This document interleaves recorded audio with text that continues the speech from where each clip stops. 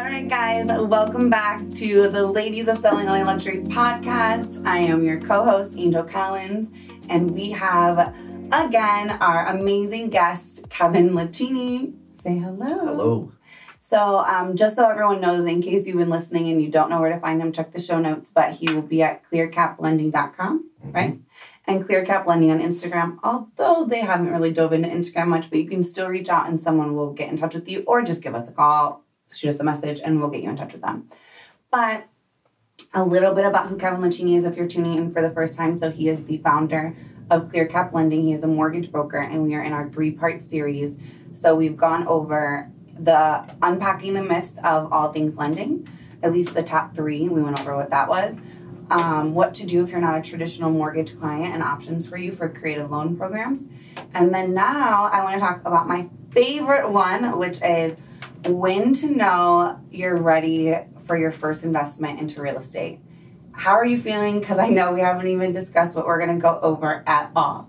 That's a good one. Let's do it. We were just here on a break and he was like, so should we kind of run through some ideas? I'm glad you had notes. Could have really gone in a different direction. I have no notes. These are from the last one. That's enough, though. Something to guide us.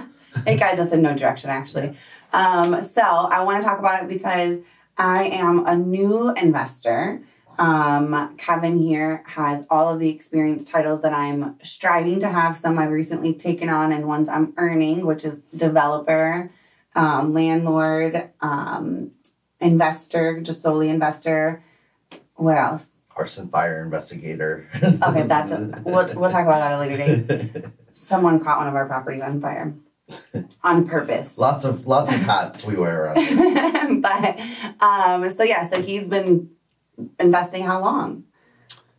16, 17 years minimum. And you come from a family that also is in the real estate development investment background, correct? Yes. You want to tell us a little bit about your experience? Everyone's like, well, why should I listen to you? So I graduated from USC, from Marshall School of Business. So I have the finance and business administration part of that down. And then I worked for one of the largest REITs in California for a few years. And then Can you tell them what that is? The name of the... No, just REIT. Oh, REIT is a real estate investment trust. It's basically where a bunch of accredited investors put their money and they buy properties. A management team buys properties, rehabs them, does all the work basically. Okay. And then I moved on to working with my family in development. And then a couple years later, I kind of broke out on my own and started a mortgage company and have been buying property for a very long time, developing it. So when we talk about developments, like what kind of development? I built single-family residences before. Mostly I do apartment buildings. So I'm in the mid-size, 7 to 15 is my sweet spot. But we're just finishing up a 52-unit down in Koreatown. I know in Cleveland we're going to be doing some larger ones that are way bigger than that. But I like the 7 to 15 units the most. And that's the one I have most experience. Like units in apartment buildings or just? Apartment buildings. Okay, awesome. Yeah, so he is one of my business partners, and you've heard me talk about what it's really like to be a landlord. He has been down with the nitty-gritty with all of those things with me too. Not like Anne-Marie, she gets to sit back here and enjoy and hold down the business. We always joke on our talks about it. She gets the glamorous style of being an investor landlord, and then we get to deal with all of the fun stuff. And stuff. Where we're investing is a little bit of a different climate and environment, so I'm learning alongside you. So so I remember my first time bringing up Cleveland, and you had already kind of been researching it a little bit. We were kind of looking at properties, and I don't want to focus on Cleveland, but I'm just bringing up the story because the first thing you said is, why are we not investing here? And I was like, well, I want to, but I'm not ready yet. And you're like, you're way more ready than you think you are. So that's actually what I was going to point out when you started talking about it. Yeah. So I actually felt like I was much more experienced than I thought I was. So you were right. But a lot of things that I'm still learning along the way. But for someone that isn't in a real estate profession and background, that doesn't have the experience that I have helping with clients and buy and sell and investors, When do you think that they're ready? What do you think that they should start with? Investing is a scary thing. The good thing and the reason why I think you should diversify, but the reason I love real estate is because there's an asset to protect your investment. But it's still a scary jump if you don't live in it and do it, every single day. What would you say? It doesn't get less scary. So you just get used to being, you get used to the points at which you become fearful, and then you just know that's going to happen, and then you just don't pay attention to it. It doesn't ever go away. But I'd say as soon as you start to, your debt levels are pretty good, and what would that mean? That would mean probably for the average person making $70,000 to $100,000 a year, that you don't have any more than $5,000 to $7,000 of credit card debt. Okay. Car is okay. Student loans are okay. Those are all long-term installment. Really, we want to focus on getting rid of your debt. And then the next thing you want to do is start to accumulate capital. But then you don't want $50,000 sitting in a bank account doing nothing. Right. So that's a really easy way, because every day that's going down a little tiny bit because of inflation. Right. So really, you're ready when you have any kind of accumulation of capital, because you can go anywhere and invest. You don't have to stay in California, number one.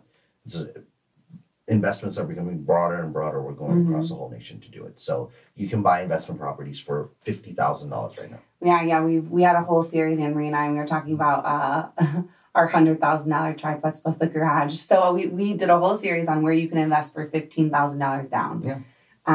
And that there are actually experts and property managers that have a whole team. So if you don't know what you're doing and you find the right one that's accredited and all of that, then you can kind of protect your investment. So debt levels low. A little bit of money. A little bit of capital.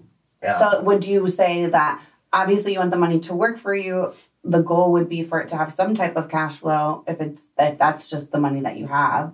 But it should also be money that you're willing to put away and not get a return on immediately? Or what are your thoughts? So first and foremost, everyone should familiarize themselves, and this is, again, the job of your agent and your mortgage broker. So familiarize yourself with the terminology and what the differences are. There's net income and there's cash flow.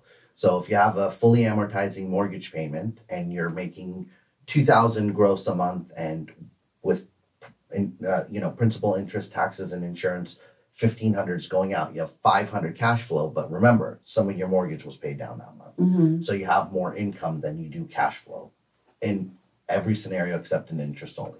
So what you want to look at is if you don't have a better place. So if you don't have a better place to invest it, let's say you're a pay stub employee, it's accumulating, and you're not going to start a business or do something where you're going to make 200% on that, then you look at what's available to you. You reach out to people that want you to invest with them. There's plenty of companies online right now. Make sure they're trustworthy. A referral is actually the best way. Look at the returns. Cash on cash, I'm getting this much. Real returns, I'm getting this much, and make an educated guess as to what's good, and then just go with that. Follow through. Go. If you're going to go buy a property yourself and try and manage it, hopefully it's local. If it's not, you can try it. Everyone has their own capabilities, but just move forward. Know that it's fine. You're going to figure it out. Your numbers will eventually pan out. And so don't look at the amount of money you have in your bank account and just say, oh, it's $50,000. I'm going to wait till I have $500,000, because you're losing money essentially. Well, and also the easiest way to the $500,000 is to start buying properties and let them appreciate. There's down cycles and up cycles, and we all get the properties could lose value. But on the whole, if you hold something for 10 years or longer, the property's going up. So your $50,000, while it's sitting and waiting to become $500,000, why don't we put the $50,000 in and let it become $100,000 while you accumulate the other $400,000. So instead of waiting for $500,000, you're waiting for $250,000 then at that point, if everything's doubling over 10 years. So you see why he's my business partner? No, but seriously, I think it's very important. I would say that as a realtor and someone that's also a fairly very new investor in the last year, I think that who you have on your team to guide you, and if they have to have the experience too, and understand the numbers and do what you want to do, or at least be able to analyze a project for you. So there are definitely and I don't want to say this in an egotistical way, but there are definitely lenders and other realtors out here that don't know what it's like to invest in $100,000 property. And so they wouldn't be able to guide you and work those numbers or tell you, like, you know, the lessons that they've learned. So no matter where you're at or who you work with, you should ask the right questions, because that is going to help protect you. At least if you can come to them and say, here's what I have, what can I do to make it bring in the most for me, whether you have an appreciation strategy or you have a cash flow strategy or you have a mixed strategy. So just someone having a license in either mortgages or real estate, I don't believe that that's enough for someone that has never been in the real estate field to just start making decisions. Absolutely. Because then they go back to like the internet and then searching, and then they don't know what they're doing. You know what I mean? So, and it's a very scary place if you don't have someone figuring it out with you. Like, we have a team there's 3 of us major key players in our investments. And that's 3 different perspectives that look at things at all different ways. We have some of us that are more of a risk taker, some of us more conservative, you know. So it's very important that if you're going to do it alone, at least make sure your team in the back is solid, or that you get a group of people that also bring different values to the investment. You know what? And I'm also going to say, if you have reserves and you're fairly competent, go for it. If you find a triplex in, you know, Tennessee somewhere for $75,000 and you can put $20,000 down, you have reserves for 6 months, try it out. It's going to be the cheapest education that you can possibly get. So it's not a big deal. So what? You lose $500 a month. That's how you learn. But more. Well, that's for people, like you said, that have a reserve. Yeah. So, you know, yeah. So if you have a reserve and you're just like, it's almost like I only use my play money in the stock market because I don't know enough about it.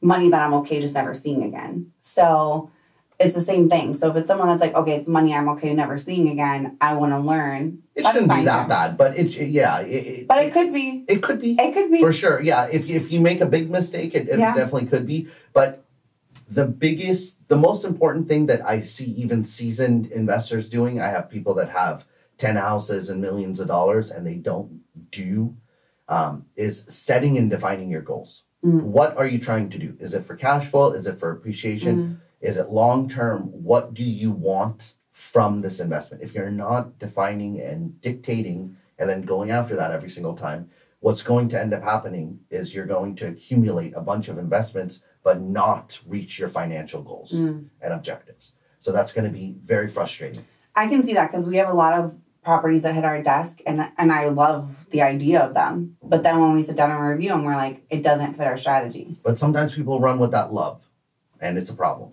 Yeah. So, I would be one of those people if I didn't have experienced people on my side telling me, like, that's not how it fits, you know? I am too. Sometimes I just love, like, Auburn. I love Auburn. I just want to close on Auburn. We get attached to properties for sure. Yeah. So it's possible, but set and define. You have to know what you're trying to do. If you have money in the bank and you need to make 25% on it and cash flow is your ultimate goal, and you don't intend on selling these properties over the next 15 years, then go look specifically for that. Right. Don't look for an appreciation play that's going to pay you 3% cap. And when you're trying to get 20% returns, it's not going to work. Okay. So that's the most important. Define and set your goals so you can execute. So what I'm hearing is make sure your debt to income ratios are low, pay off all your debt, make sure you're in a responsible, stable place. You have some capital, it doesn't have to be a lot of capital.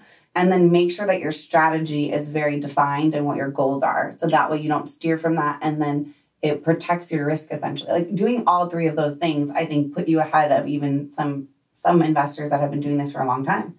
Absolutely. So I'm so excited that you shared that with us. So again, you can find Kevin Lachini on ClearCapLending.com or ClearCap Lending on Instagram.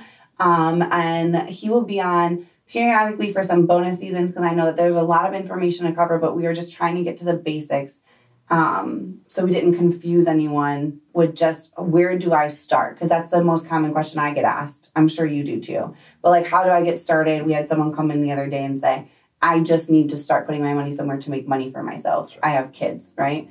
So I hope that you saw value in this and we're so happy for you to be here. Is there anything else you want to say? No. You want to say namaste with me this time? Let's do it. All right. Until next time, beautiful humans. Namaste.